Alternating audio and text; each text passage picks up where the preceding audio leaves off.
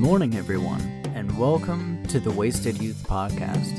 In this week's episode, Micah and I talk about modern weaponry and pre-modern weaponry in games, with our preferences and experiences in both. There's also a lack of OFA counters, so enjoy that. Sit back, relax, and enjoy the episode.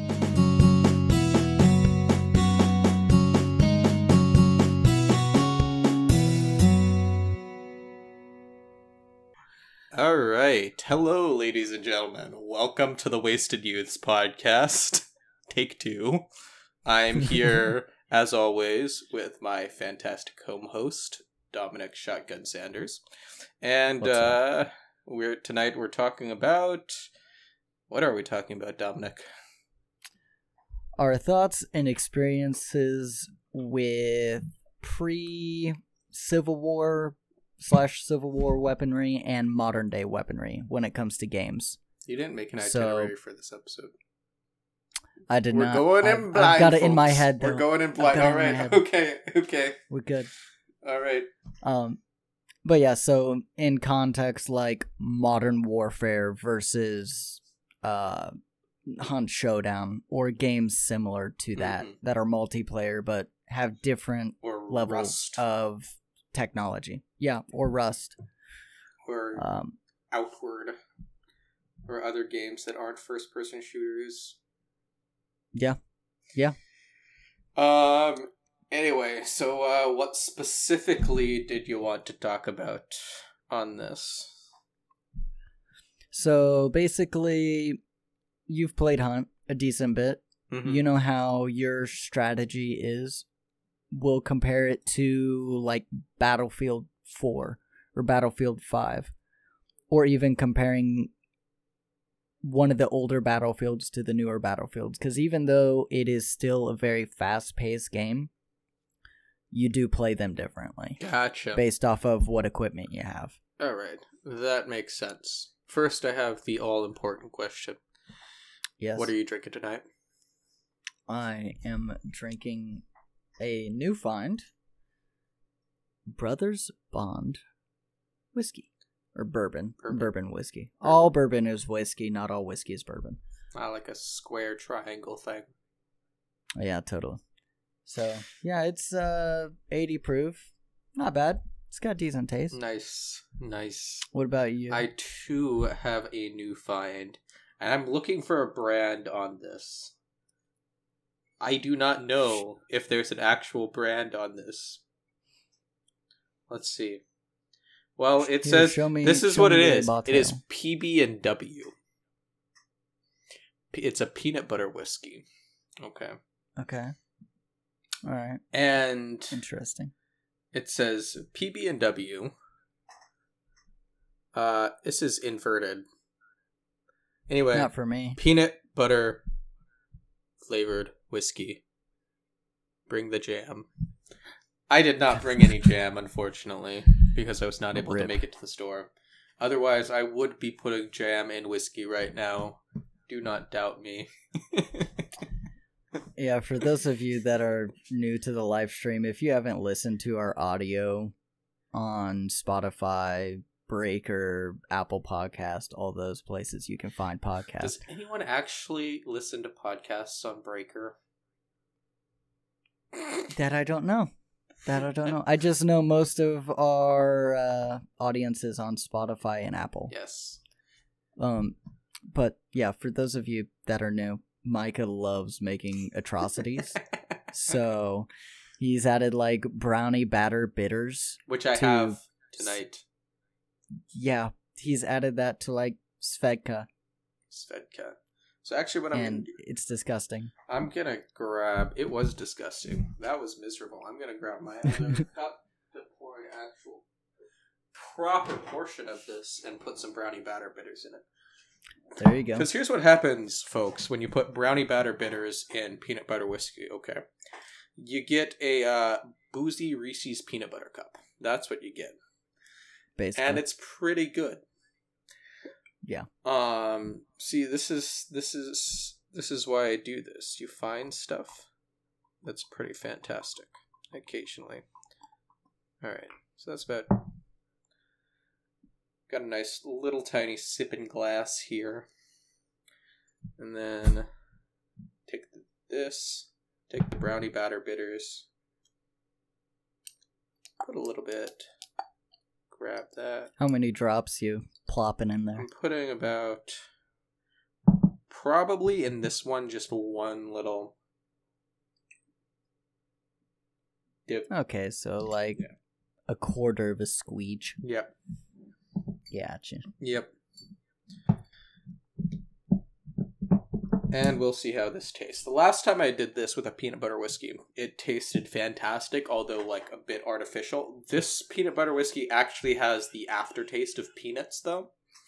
Oh. Which is nice. Unique among peanut butter whiskeys that I've tried. Yeah.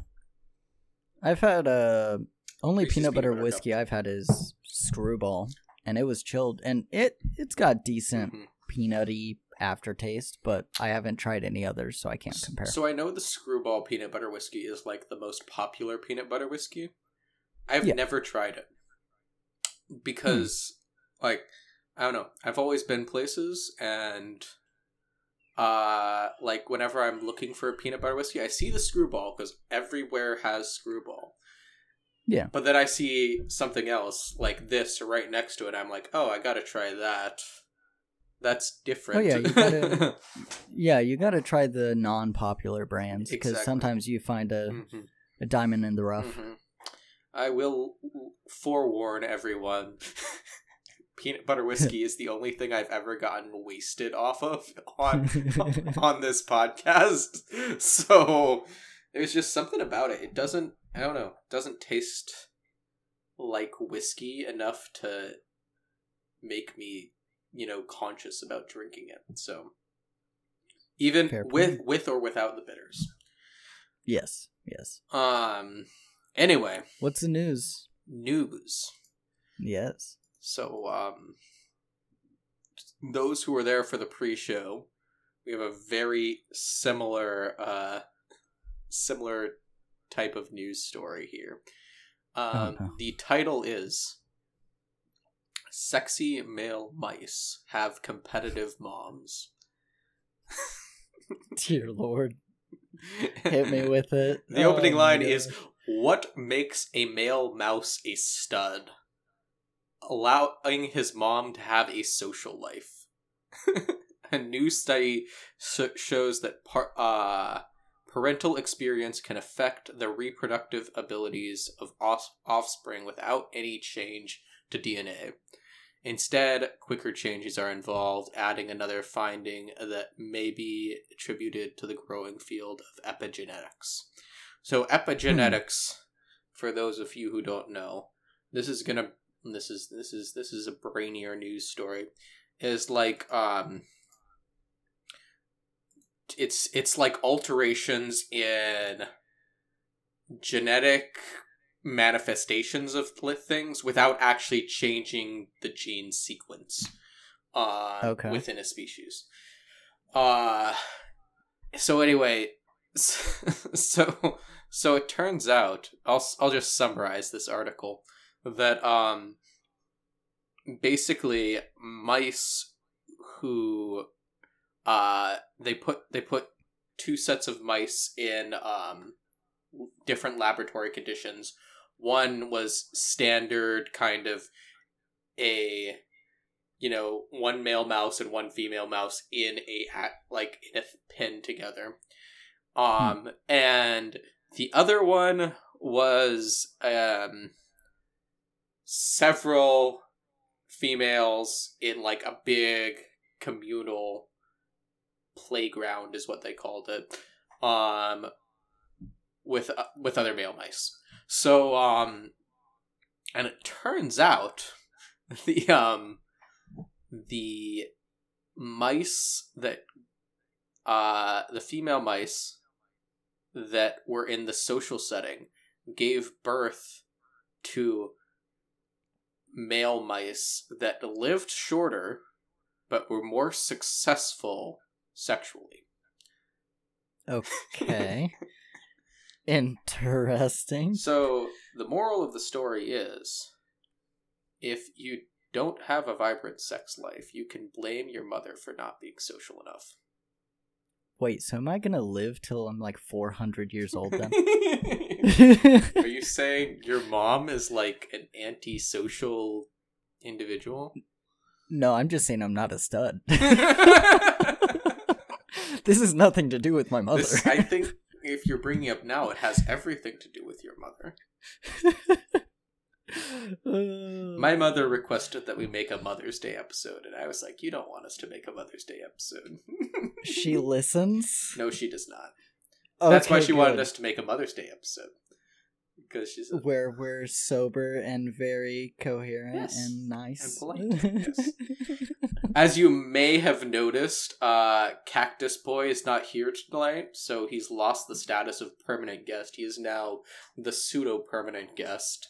We haven't kicked him off yet, but No, that's mean. He's got real reasons. Yeah, he's does. Still permanent. I allow permanent guest to stay permanent guest for time being. Okay, alright. But yes, well, I mean, by definition, he's not here, so he's not permanent. You never know. He might be in the chat. He's in the chat right now. He's distracting his wife with our disturbing sense of humor. Yeah, Sebastian, are you tuning in? You know what? At him right now. Tell him he doesn't check his anything. Never mind. Nah, he's a little busy right now, so I won't bother him. All right. Anyway, so that's the news tonight. Yes. Mice all right.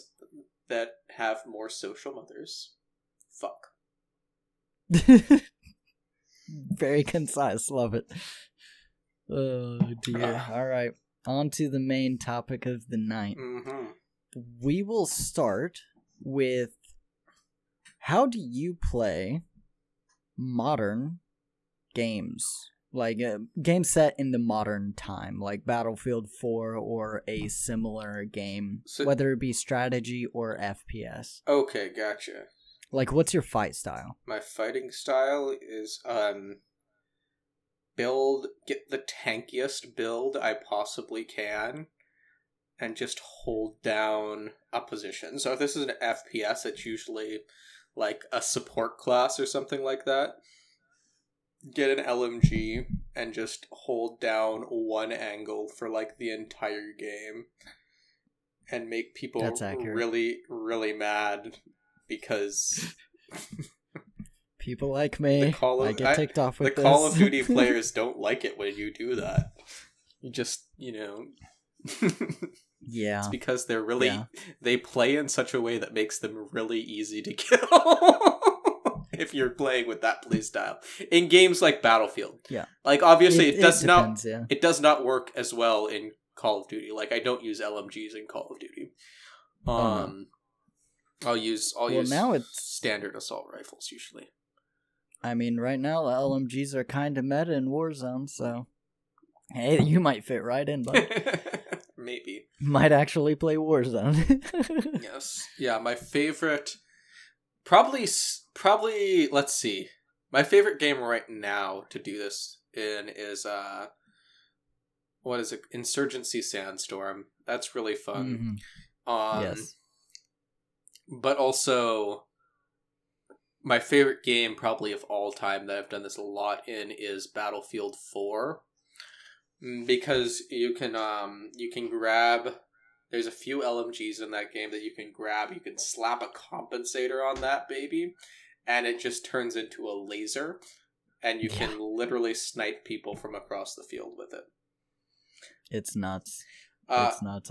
I've seen him do it. He's hit crazier shots sometimes than me, who's proficient with the sniper rifle. Although Insurgency is a little bit more crazy because it has, I'd say, argue more realistic damage with an LMG, where it's like if you shoot someone chest up with an LMG in Insurgency, that's it. That's a kill. You're gone. That's a kill. Yeah. And so you can actually use it like a long range weapon in that game. What about you? What's your style here? It depends a lot on like the feel of the game. I'll switch up my playstyle a little bit. I'm good at CQB, but I'm also good at judging distances just by looking. So I'll assess different landmarks and be like, okay, this landmark is X meters away, this landmark's X meters away. Gotcha. I don't need to toggle my ranging on my scope at all. I just go, okay, 3 mil dots, fire. Gotcha. CQB, I've got my sensitivity dialed to muscle reflex, basically, so I can play that too. So it depends. If I'm facing people like you, hell no, I'm not playing CQB. I'm finding an weird-ass angle and sniping you in the face. Then I'll move in. Yep. But modern games, I'm much more aggressive. I'll bunny hop around the corner, crouch jump around the corner, get crazy fast angles. Yeah, shotgun. More so in COD, less so in Battlefield. I think Cactus mentioned this in the last episode, but you like Halo jump in every single game you play. See, I don't even classify as Halo. I don't bunny hop. You just said you bunny hop. That's literally the verb you use. Well, yeah, like in games like Halo. I was saying broad term modern games. Gotcha. Okay. Like Battlefield, I play much more strategic in the movement sense, less jumping, more crouch peek a corner. Just use cover smart.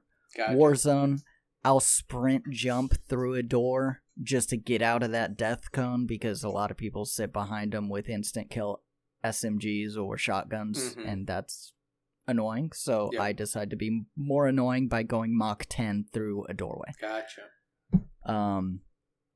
Also, quick sniping in that game is crazy if you're good at it. But then Halo, yeah, you've got a shield, you can take a little bit, so I'll bunny hop and crouch jump all day long to avoid them getting a headshot on me with those snipers across the map.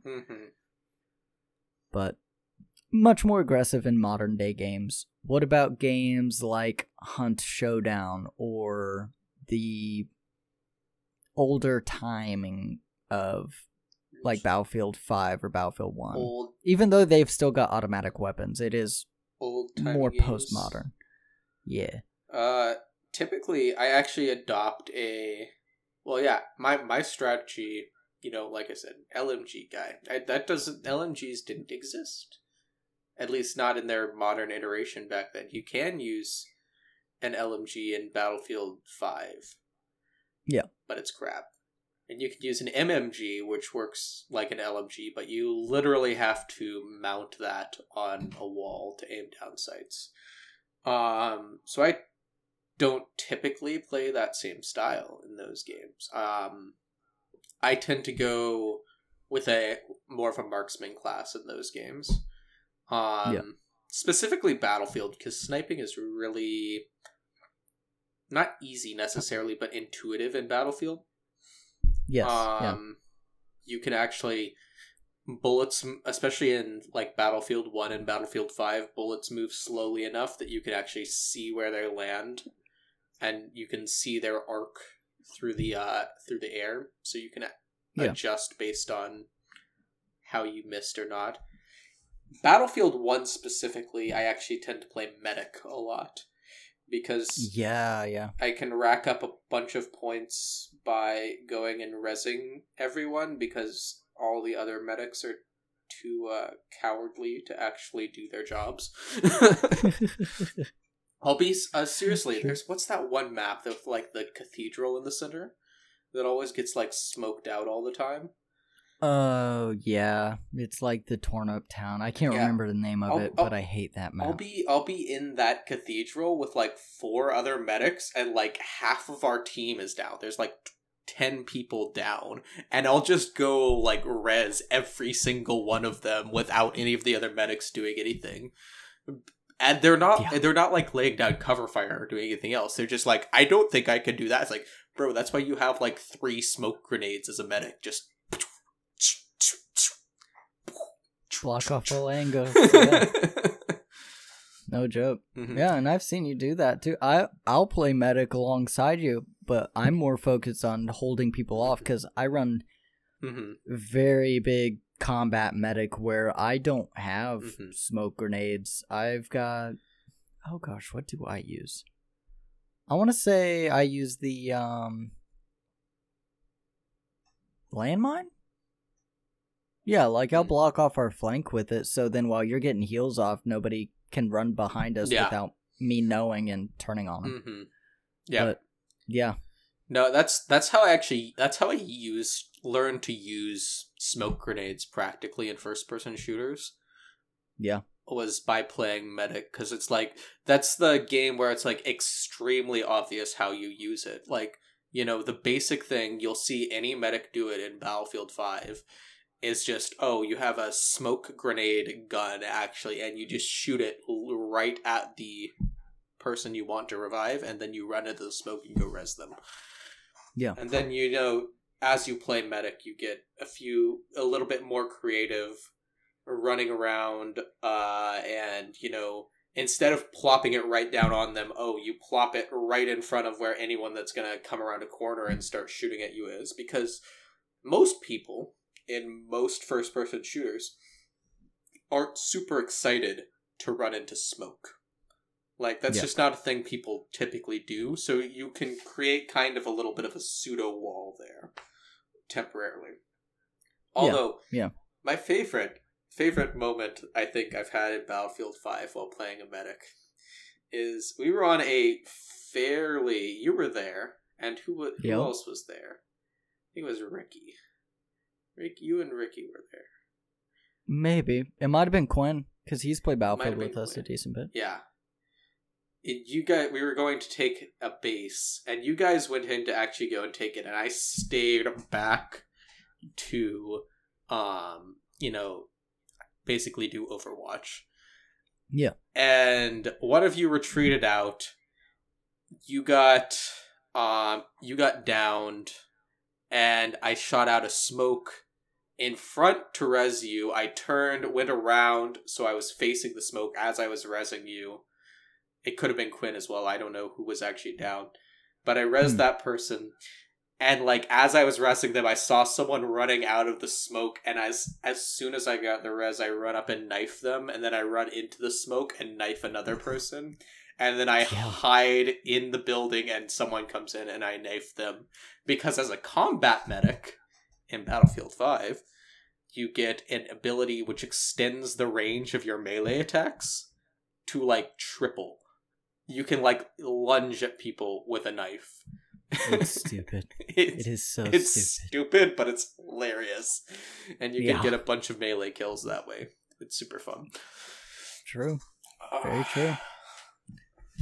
All right. Yeah, old-timey games, doctors have longer arms. I mean, yeah, you gotta make sure you can reach all those organs just A-okay. Because that's the only logical reason. Make sure you can reach the organs. Yeah, because, you know, you just do... To stab them, not to do proper surgery on them. I mean, come on. Yeah, it works. It's fine. Don't worry about it. That's how Call of Duty or Battlefield medics work. They just do surgery on their opponents really fast. Really fast. And in a very deadly way. So my playstyle, Battlefield being an outlier just because there are still full auto guns, I'm basing my thought process more on Civil War-ish, even pre-Civil War era, not quite muskets, but where 90% of the guns were either pump shotguns or bolt action rifles or lever action rifles. Gotcha. Revolvers, stuff like that. Some semi-auto pistols, but no predominant full auto guns. So like... And if like pirate weapons. Yeah, like Sea of my Thieves. blunderbuss. Yes. So my playstyle on those games, both Sea of Thieves and Hunt Showdown, both of those change twitch, reflex, gunplay into movement and cover play. Mm-hmm. So, like Hunt Showdown, there's 1 to 2 monsters on the map, up to 12 players or 10 players, I believe. Mm-hmm. 12 if you have teams at 3. And you have to go after 1 or 2 monsters and capture a bounty, then escape. You don't have any fully automatic weapons aside from one, which is called the automat, and the recoil on that thing is insane, and ammo is hard to find in that game. So you saw me using the LMG earlier tonight, right? In oh god, yeah. In it's Insurgency. double that. It's double that easily. Oh boy. And it's only iron sight. Gotcha. Like there's no red dots in this game. I challenge everyone in audience to play an entire round of any of Insurgency Sandstorm, only hip firing an LMG. Jeez, yeah, you better have like a recoil grip and a laser because good luck. I had none of that. No, you did not. But my playstyle is much more movement and cover based. Typically, like Hunt Showdown, a lot of people run shotgun, then a pistol with large caliber rounds. I typically run a rifle, either it be iron sight or marksman. I don't like using sniper scopes. Mm-hmm. And then like a small to medium caliber pistol. Gotcha. Just to spread out what ammo I'm using, because if you're only using large ammo, you're gonna run out in one of your guns if you're fighting a lot of players.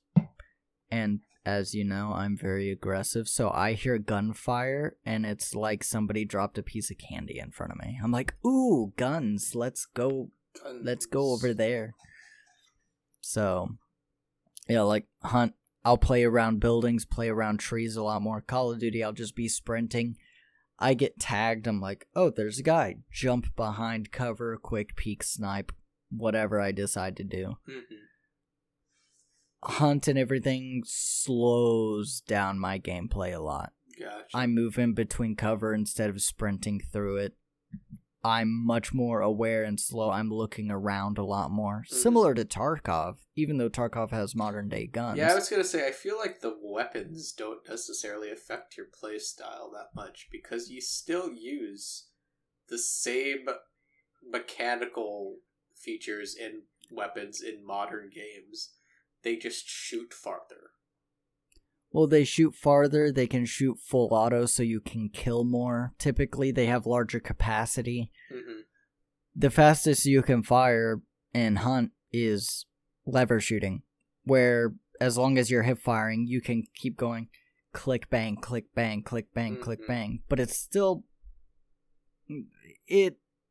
It's semi-auto because you still have to pull the trigger every time, but you can just hold down your trigger as long as you're hip firing. Gotcha. But it's not as deadly as jumping around the corner with an MP5 and COD and hip firing, just shredding them. Mm-hmm. So, older style weaponry definitely changes my playstyle because you have to be much more methodical. Gotcha. Especially if you're using a bolt action or a lever action. You shoot and you miss them, you gotta have time to rechamber that, so A, you better have cover, or B, they better be a crap shot. Because you'll die otherwise. Mm-hmm. Because headshots will kill you. You can't leave yourself out in the open for too long. Mm-hmm. But yeah, makes sense. When it comes to a comparison of the two games, mm-hmm. do you prefer modern weapons or older weapons, or do you have a specific mood for both types of games? Let's see. It depends so much on the genre of games. Yeah. I think, personally, I tend to prefer modern weapons. Modern to high-tech weapons, even. Just because, it's a vibe. But, like, fair. You know, like I said before, I like my full auto LMGs that can just split a person in half. That's just fun. Fair point. Let's see.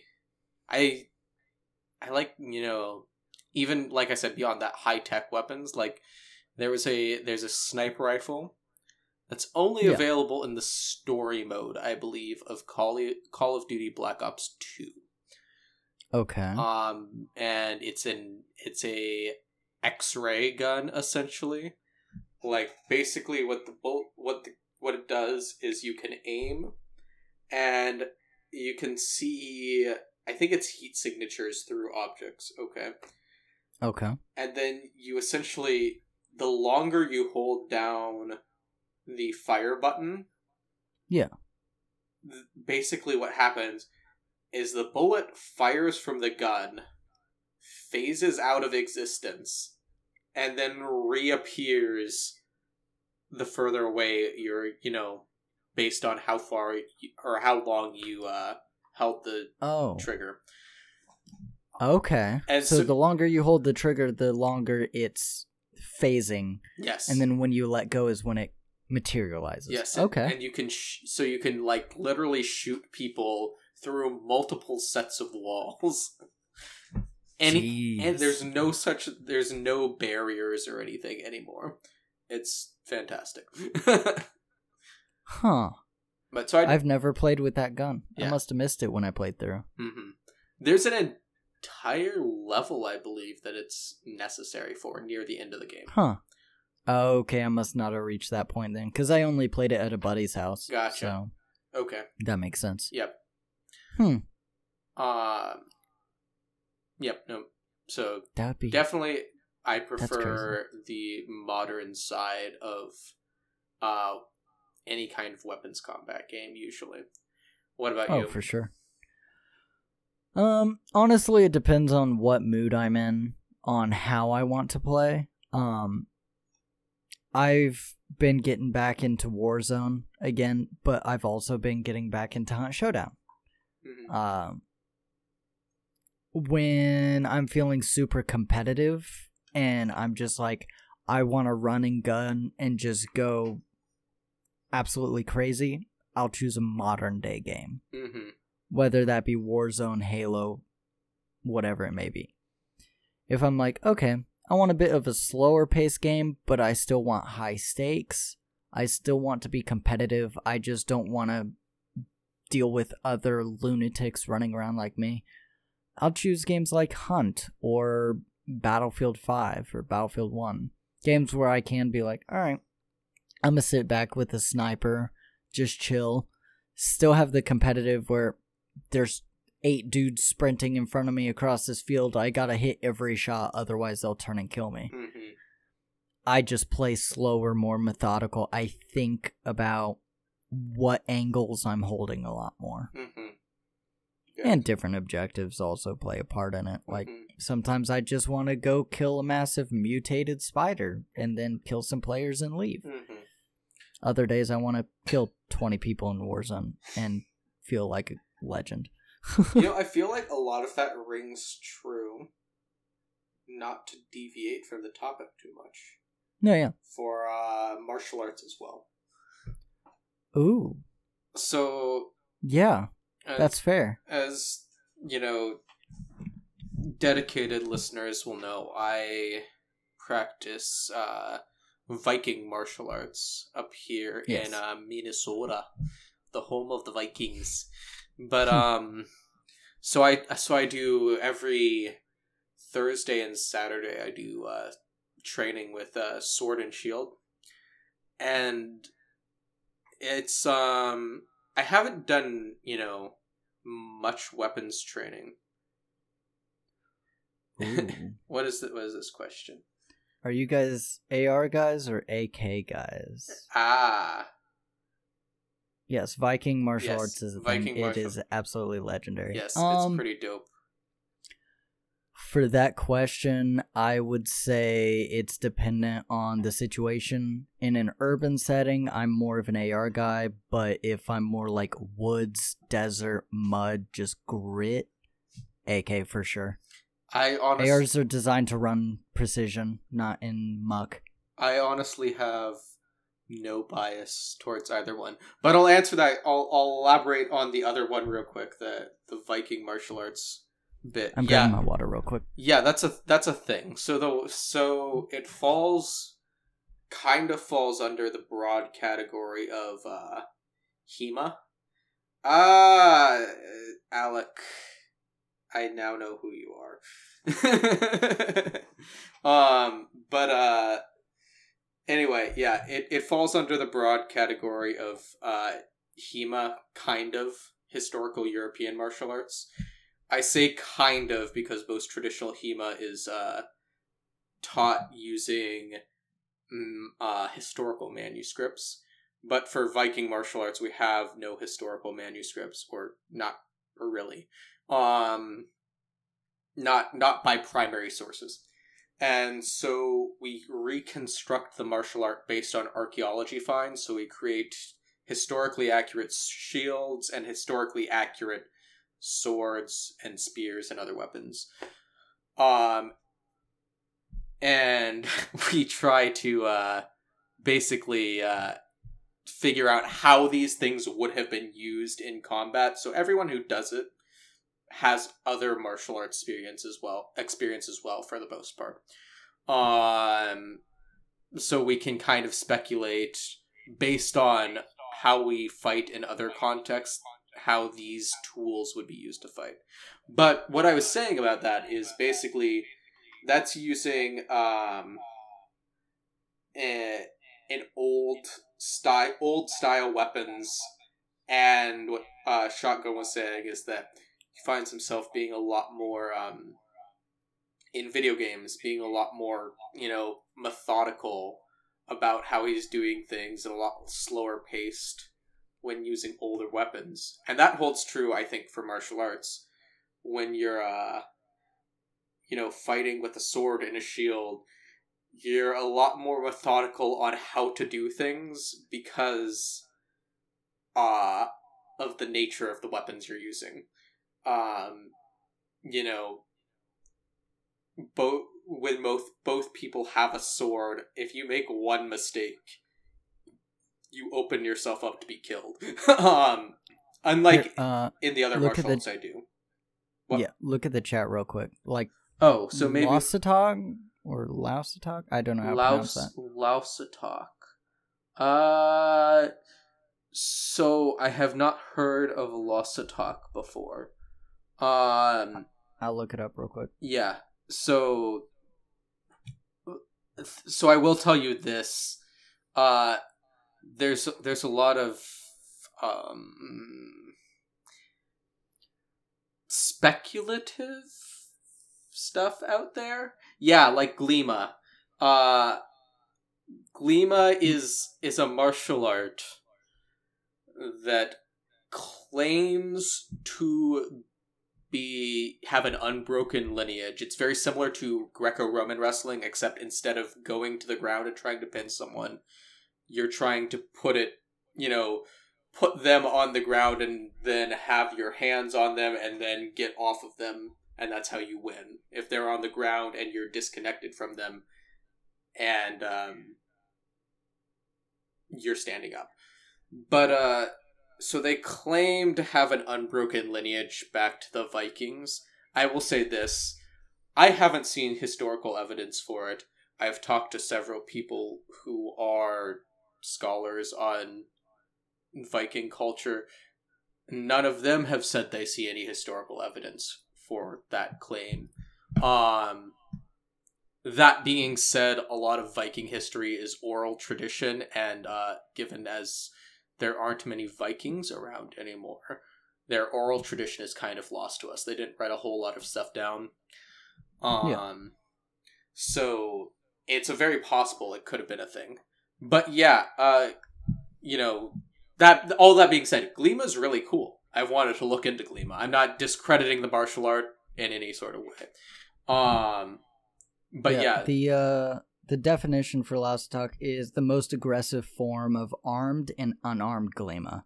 the name of a Scandinavian martial arts system. Gotcha. So I would guess that Lostotok, based on that description, is like it's mixing the weapons with Gleema strategies, which is probably just as legitimate as what we do at my school. My school is called Osfolk.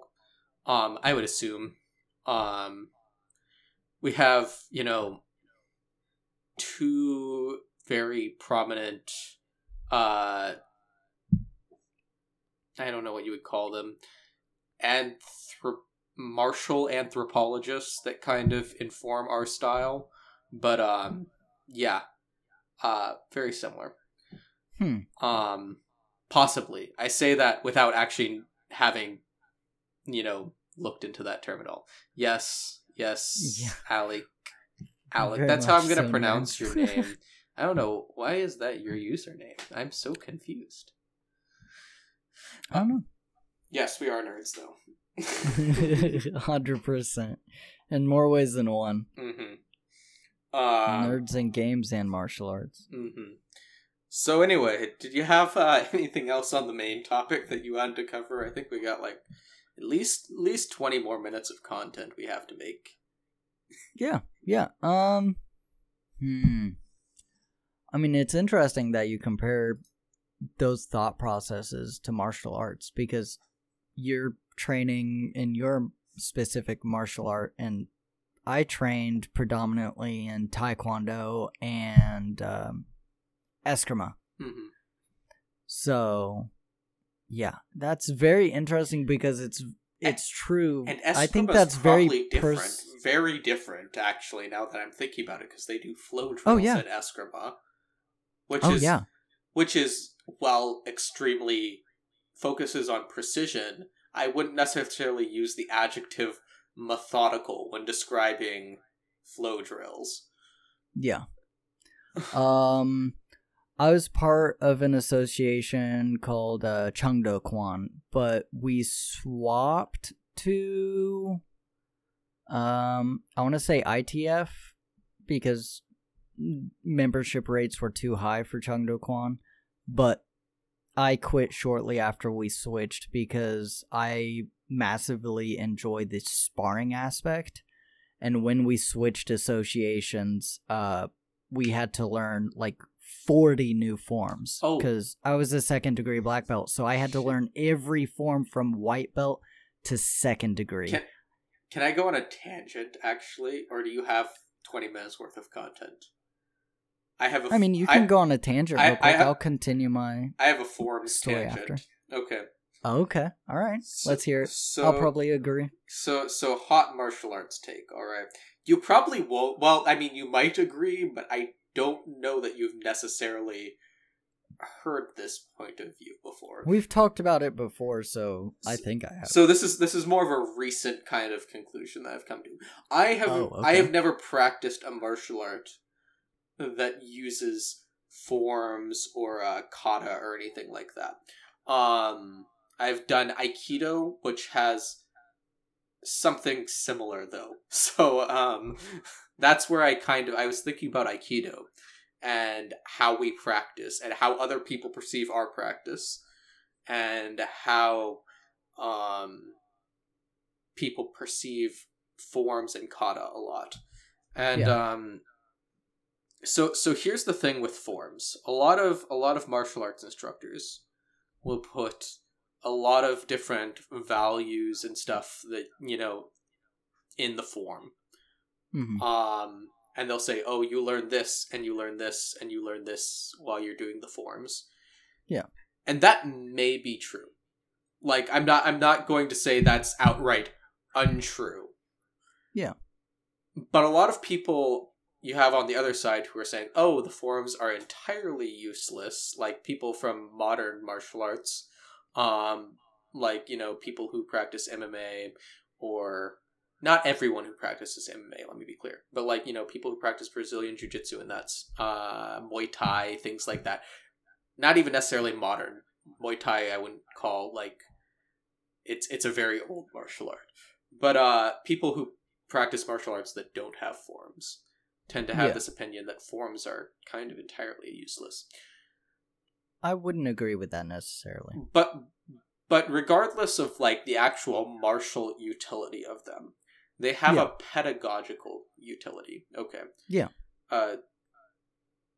Pedagogical meaning like related to teaching and education. And that is, if you look at the forms of most martial arts schools that practice forms, they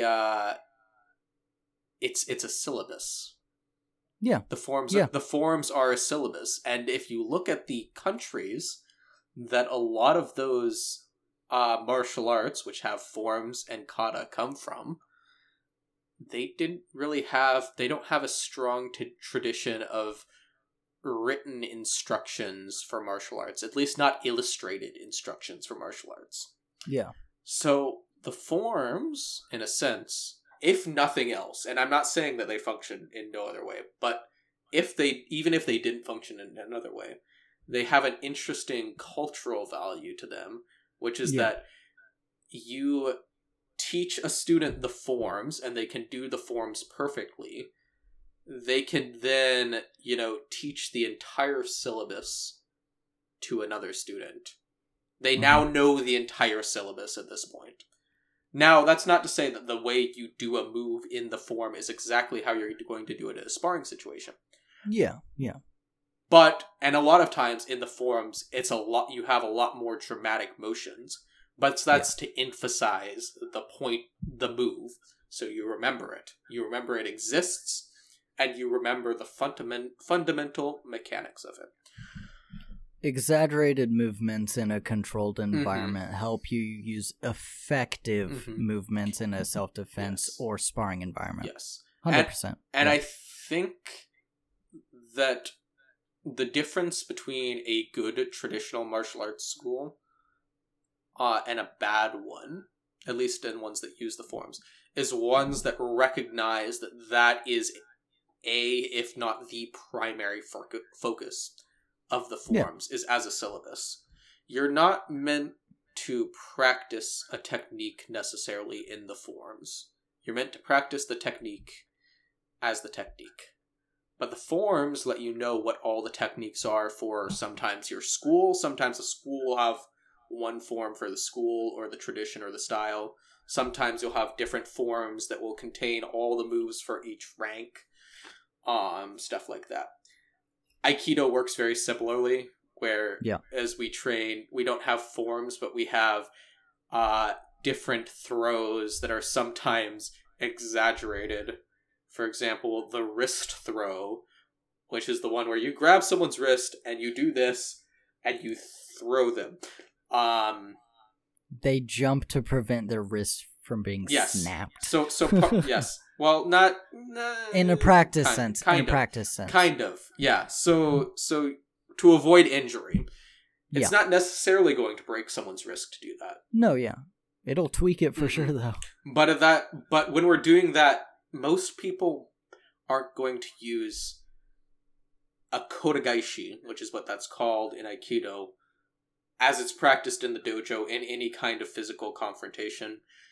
They're going to use this movement to achieve something else. Yeah. And the person being thrown, flipping themselves over their arm that's having it applied to them, allows the Aikido practitioner to practice this movement to its full extent without having risking injuring their training partner. Yeah. That being said, I think people who do Aikido need to recognize this, just like people who practice the forms need to recognize the purpose of the forms in most schools is to serve as a syllabus. I don't think there's a point in like re-drilling the forms once you can do them perfectly.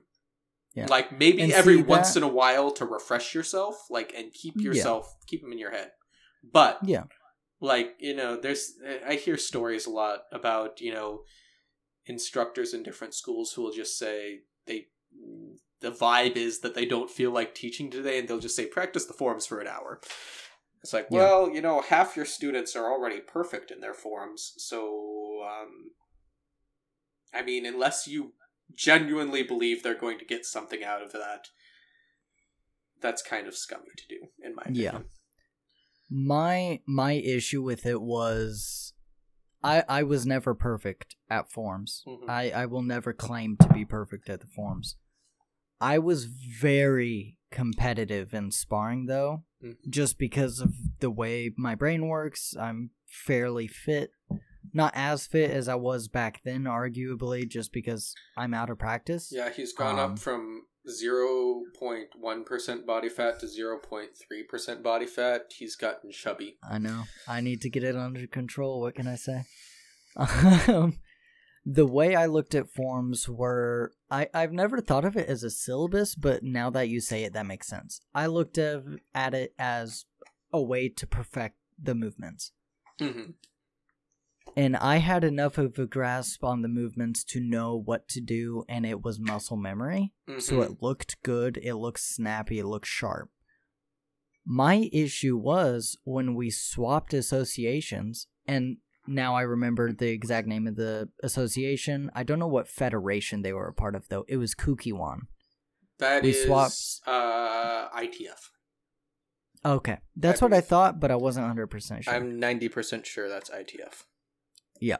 I swapped from Chungdo-kwon to Kukiwon, which, like Michael said, I thought it was ITF, but I wasn't sure. I want to say that I'm saying this as someone who does not do Taekwondo. I've just read a book. Yeah.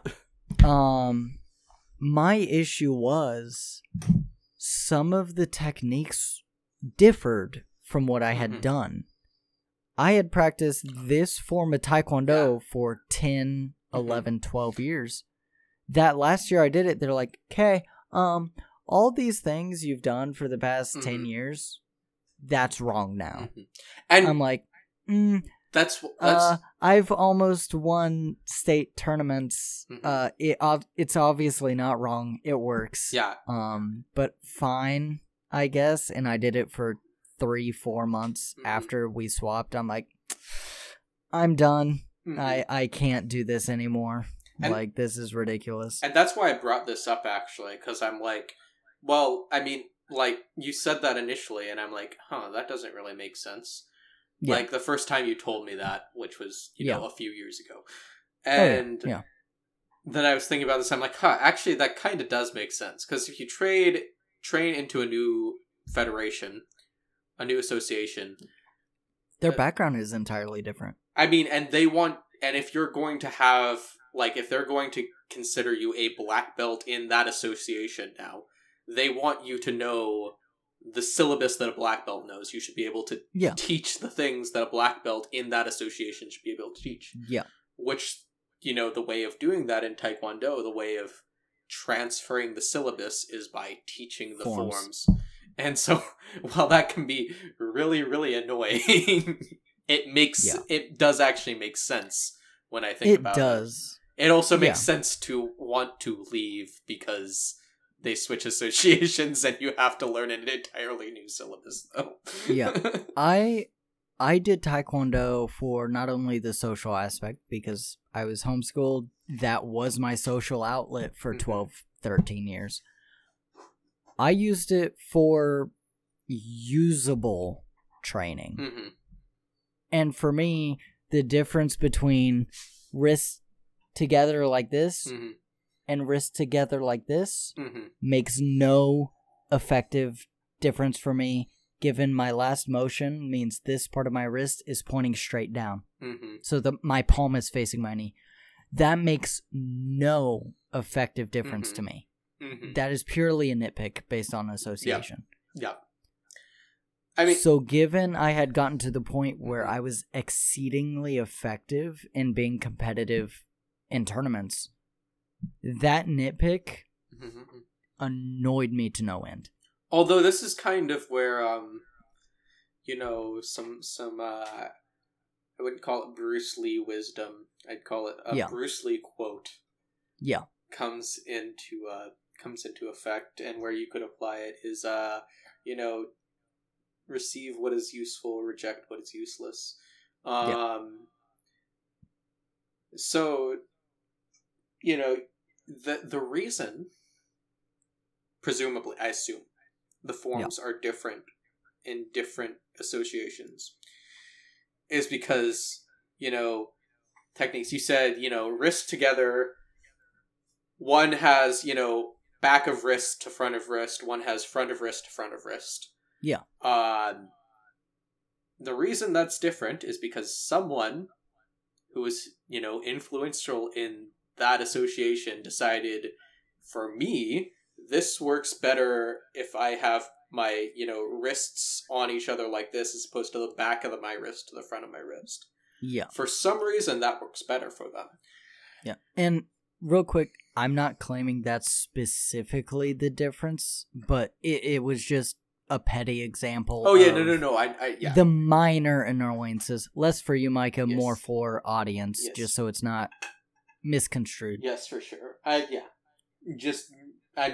just using your example as a continuing example. Yeah, for sure. I wanted to clarify for audience, less for you. I knew you took what I said for what I meant. Yeah, so, but then, that worked for someone probably because, well, one of two things. Either their natural reflex was to do it that way. That's what happened naturally. Yeah. That's the primary reason for, like, the number one reason any martial technique is formed is because someone does it that way naturally. Yeah. Like, we can talk all about martial arts and the most effective way to do things, but most people, when they come up with their fighting styles, they're not thinking about it. They're not martial artists who are putting their entire brain into this thing. And they're just thinking, okay, what do I naturally do? Well, that's the fastest thing. I don't have to retrain myself to do something else.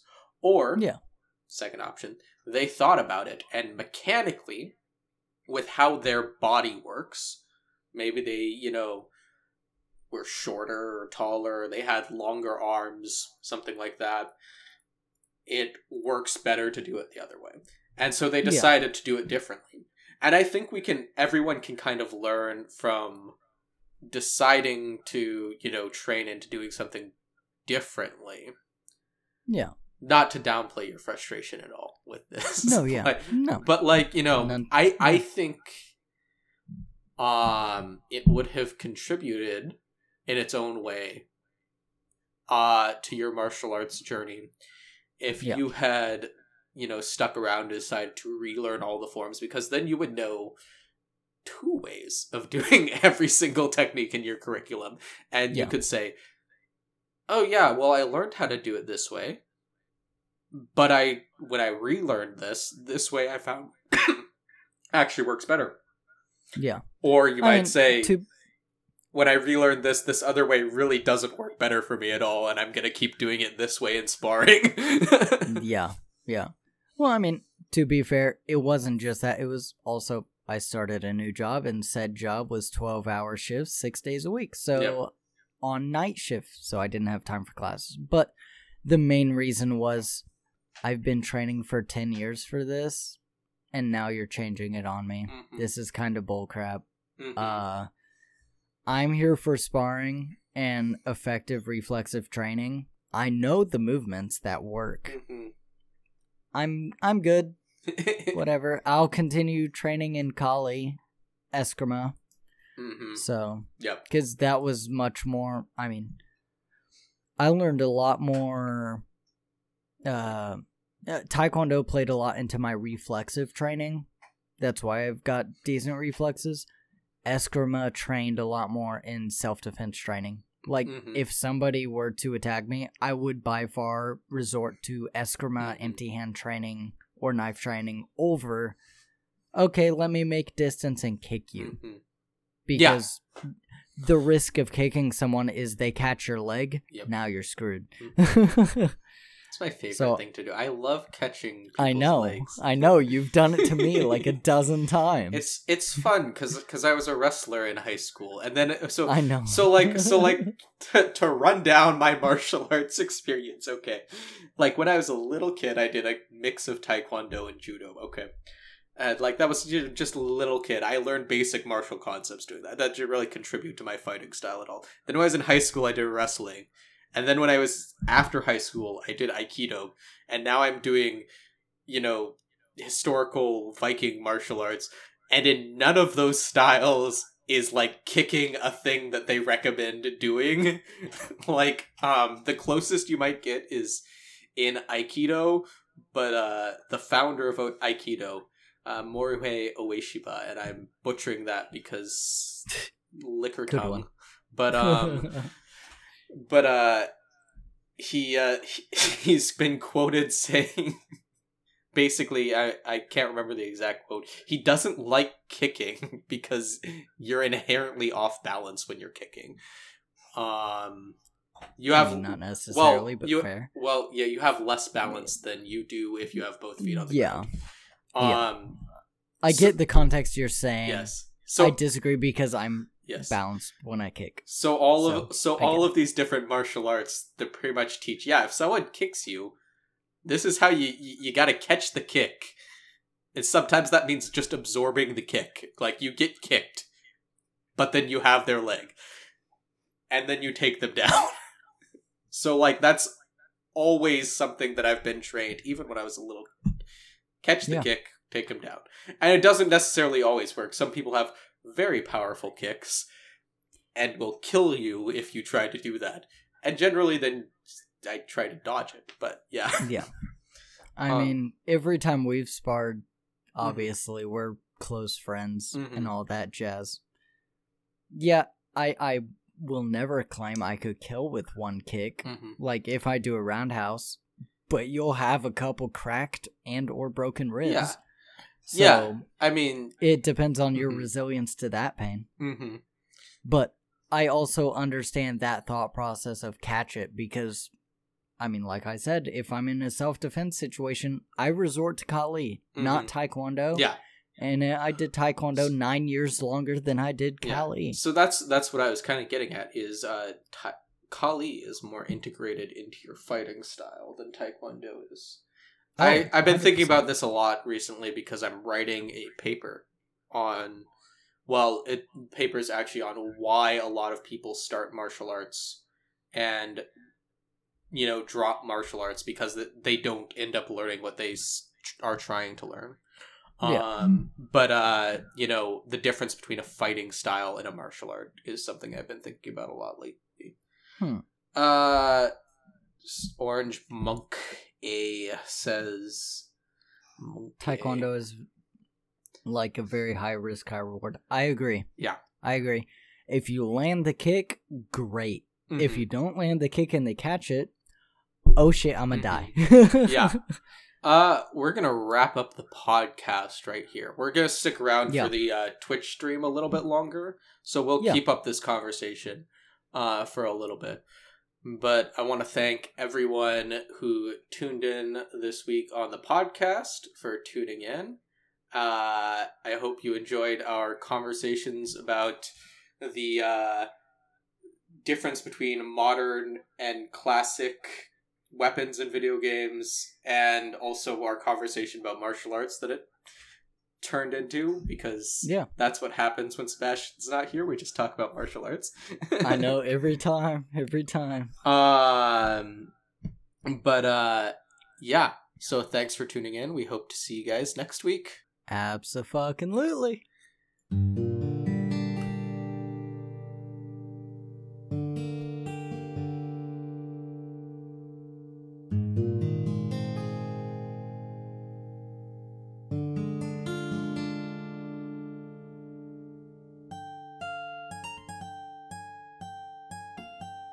Thanks for listening to the Wasted Youths podcast. We hope you enjoyed the show.